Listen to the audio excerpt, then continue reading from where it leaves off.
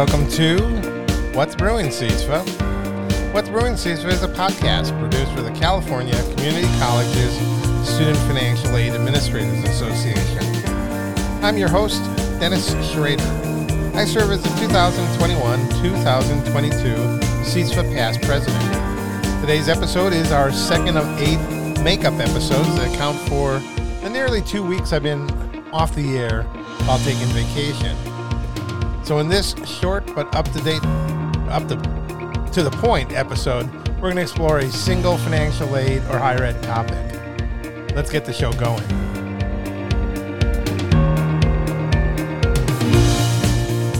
All right, everybody, and welcome to another special episode of What's Brewing, CISFA. As you may have listened, hopefully, to the episode that I put out just before this one, we're doing single topics on a few episodes here as we are ramping up to getting to episode number 200 by the end of the month of June. So to do so, and to account for the fact that we've missed some recording dates while I've been on vacation, we're wrapping up here with some makeup episodes, and as I would call them, also the non-definitive guides to certain things about financial aid or higher education.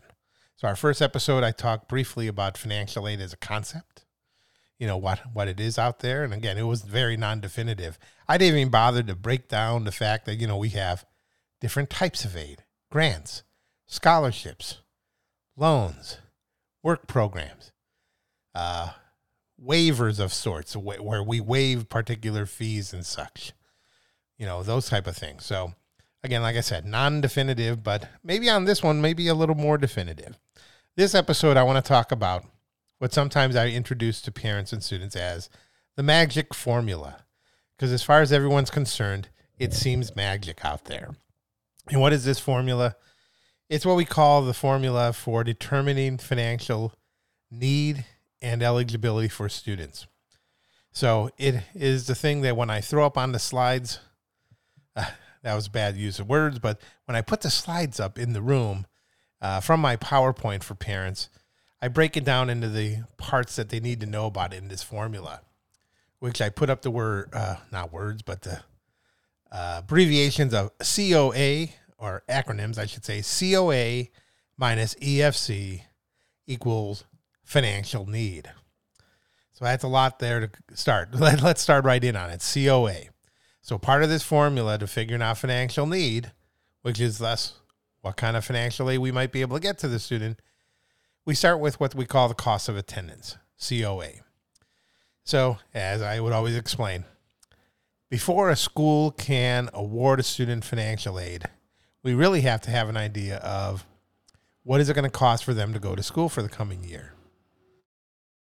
So by federal law, we are to create at the colleges for the students, and you can do it on a mass basis. You can do some tweaking per student. What is the estimated cost of attendance?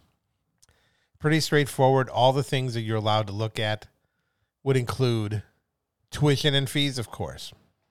Now, some schools, when they calculate these costs of attendances, they have like a blanket estimate for those costs in particular. For full-time students versus part-time students or such, maybe graduate students because their tuition could be different. But tuition and fees, the most direct cost to go in school, certainly part of cost of attendance. Then there's room and board. Now again, even for students who might be living at home or living with relatives or living off campus, we can figure out that they have some living expenses. They have to live somewhere and they have to eat. We call it room and board because if you're living on campus, that concept makes sense.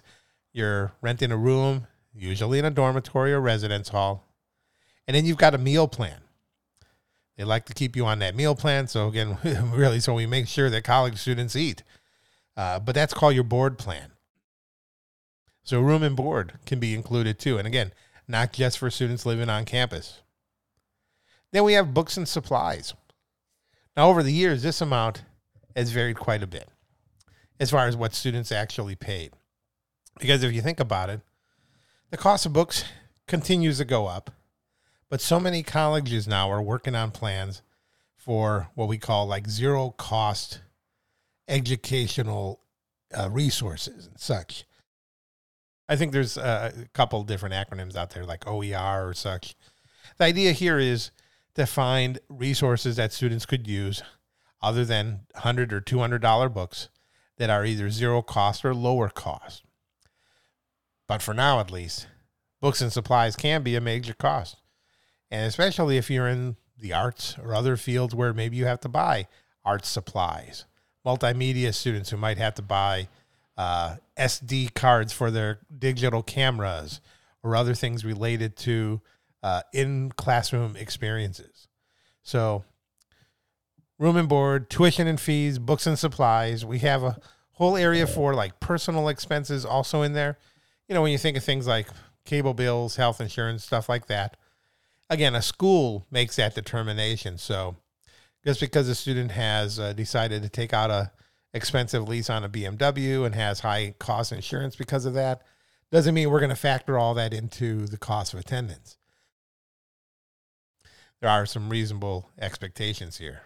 Same thing for transportation. Again, there may be slight differences in the transportation cost for a student who lives on campus, who walks to classes most of the time, and that may be really at a four-year university in most cases, versus those students who might live off campus or live with parents who have to commute to campus every day.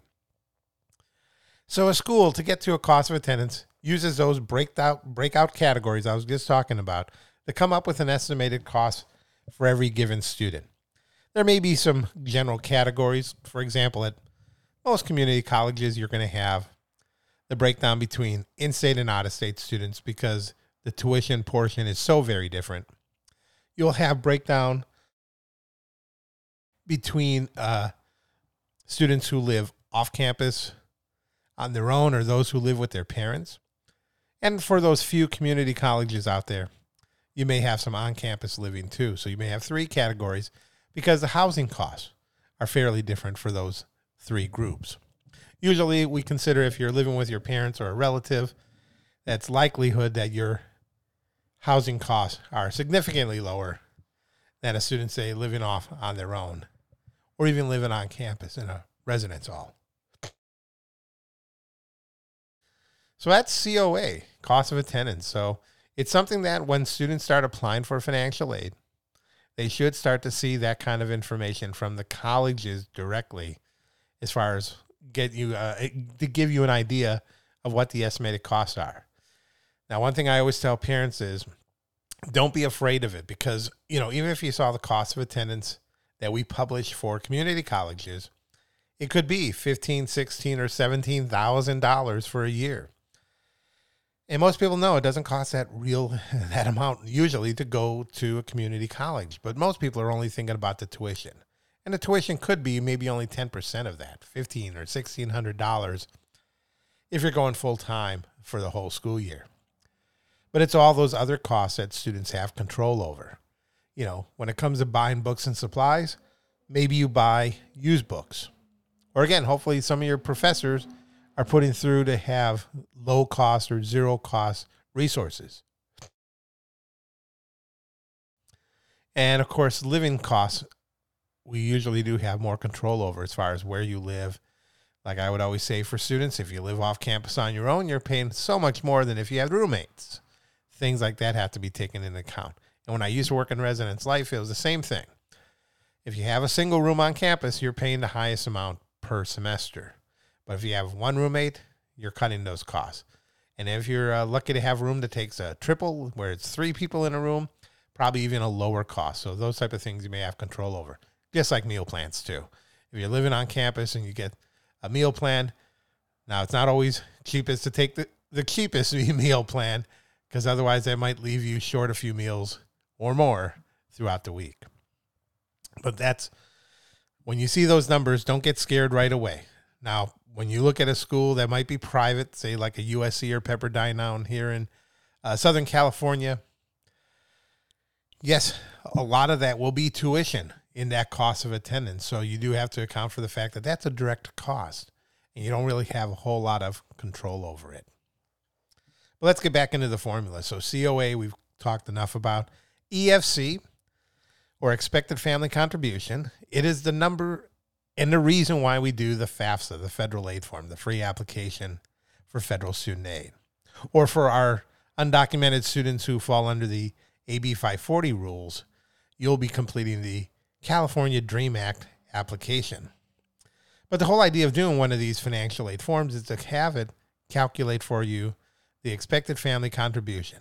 In a sense, it's the amount the federal government, when we're talking about the FAFSA at least, expects that your family could contribute towards that coming school year's costs. So it's a number as low as 0 for lower income families, or I've seen 5-digit or even 6-digit EFCs before in helping parents after they've completed the FAFSA. Again, all based upon the information placed on that FAFSA regarding income and assets, number of people in the household, and some other information to get to this number. It's not an exact number. It doesn't mean that if you do the FAFSA with your parents and it comes out to be $5,000, your EFC, doesn't mean that you have to come up with $5,000 to go to school. It just means that in this magic formula we talk about today, that in a sense is going to be factored in to figure out financial need. The last part of the formula, because the formula is cost of attendance minus that EFC equals financial need. So the numbers I always have up on the slides for parents, I give them an example: community college, a Cal State, a UC, and a private school. And I do pick one of the more expensive ones out here in Southern California. And I put up their estimated costs across the screen. Then I put up a made-up sample EFC of like $5,000. And again, if you do the FAFSA, your EFC is the same regardless of the school or schools a student applies to, because it's about the family's ability to contribute. So if the estimated, if the cost of attendance for a community college is $15,000 and the EFC is $5,000, in the formula, one minus the other would come up with $10,000. And that would be the financial need point for the student. And in a sense, that would be the point that a community college like mine would try to fill 100% of that need, if possible, with the different federal and state aid programs. Now, when you're talking a Cal State, a UC, or a private school, that might also include money from the school itself. So there you're talking scholarships or grants. Community colleges generally don't have those kind of extra funds, but we're also not trying to account for tuition that is, tens of thousands of dollars per year. So we have cost of attendance minus EFC equals financial need, and that's the starting point for our financial aid office to try to award all the different types of aid that are out there for a student: federal aid, state aid, grants, scholarships, work-study programs, and student loans maybe. And again, trying to meet as much of the need as possible of the student. And in the case of that EFC, like I said, it doesn't mean that a parent or a family would have to come up with that amount of money for the school. They could be taking out a parent loan or a student loan to cover even some of their EFC costs. Or again, because of the way you are tight with money and you're smart, you're lowering your actual cost of attendance compared to the estimated cost that the school has. But at least it gives us a starting point. So that's about all I really want to cover on this topic. There's so much more we could talk about. Maybe you'll just have to come out to a high school when I'm doing a presentation and hear more about it. But it's to give you at least a starting point to the magic formula, which hopefully isn't as magical as I brought it on to be. So it's all the time that we have for today's episode.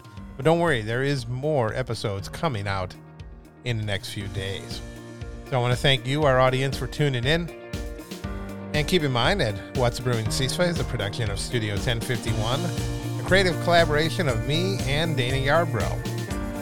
This has been episode number 185, recorded Friday, May 27th, 2022. Everybody, have a great day.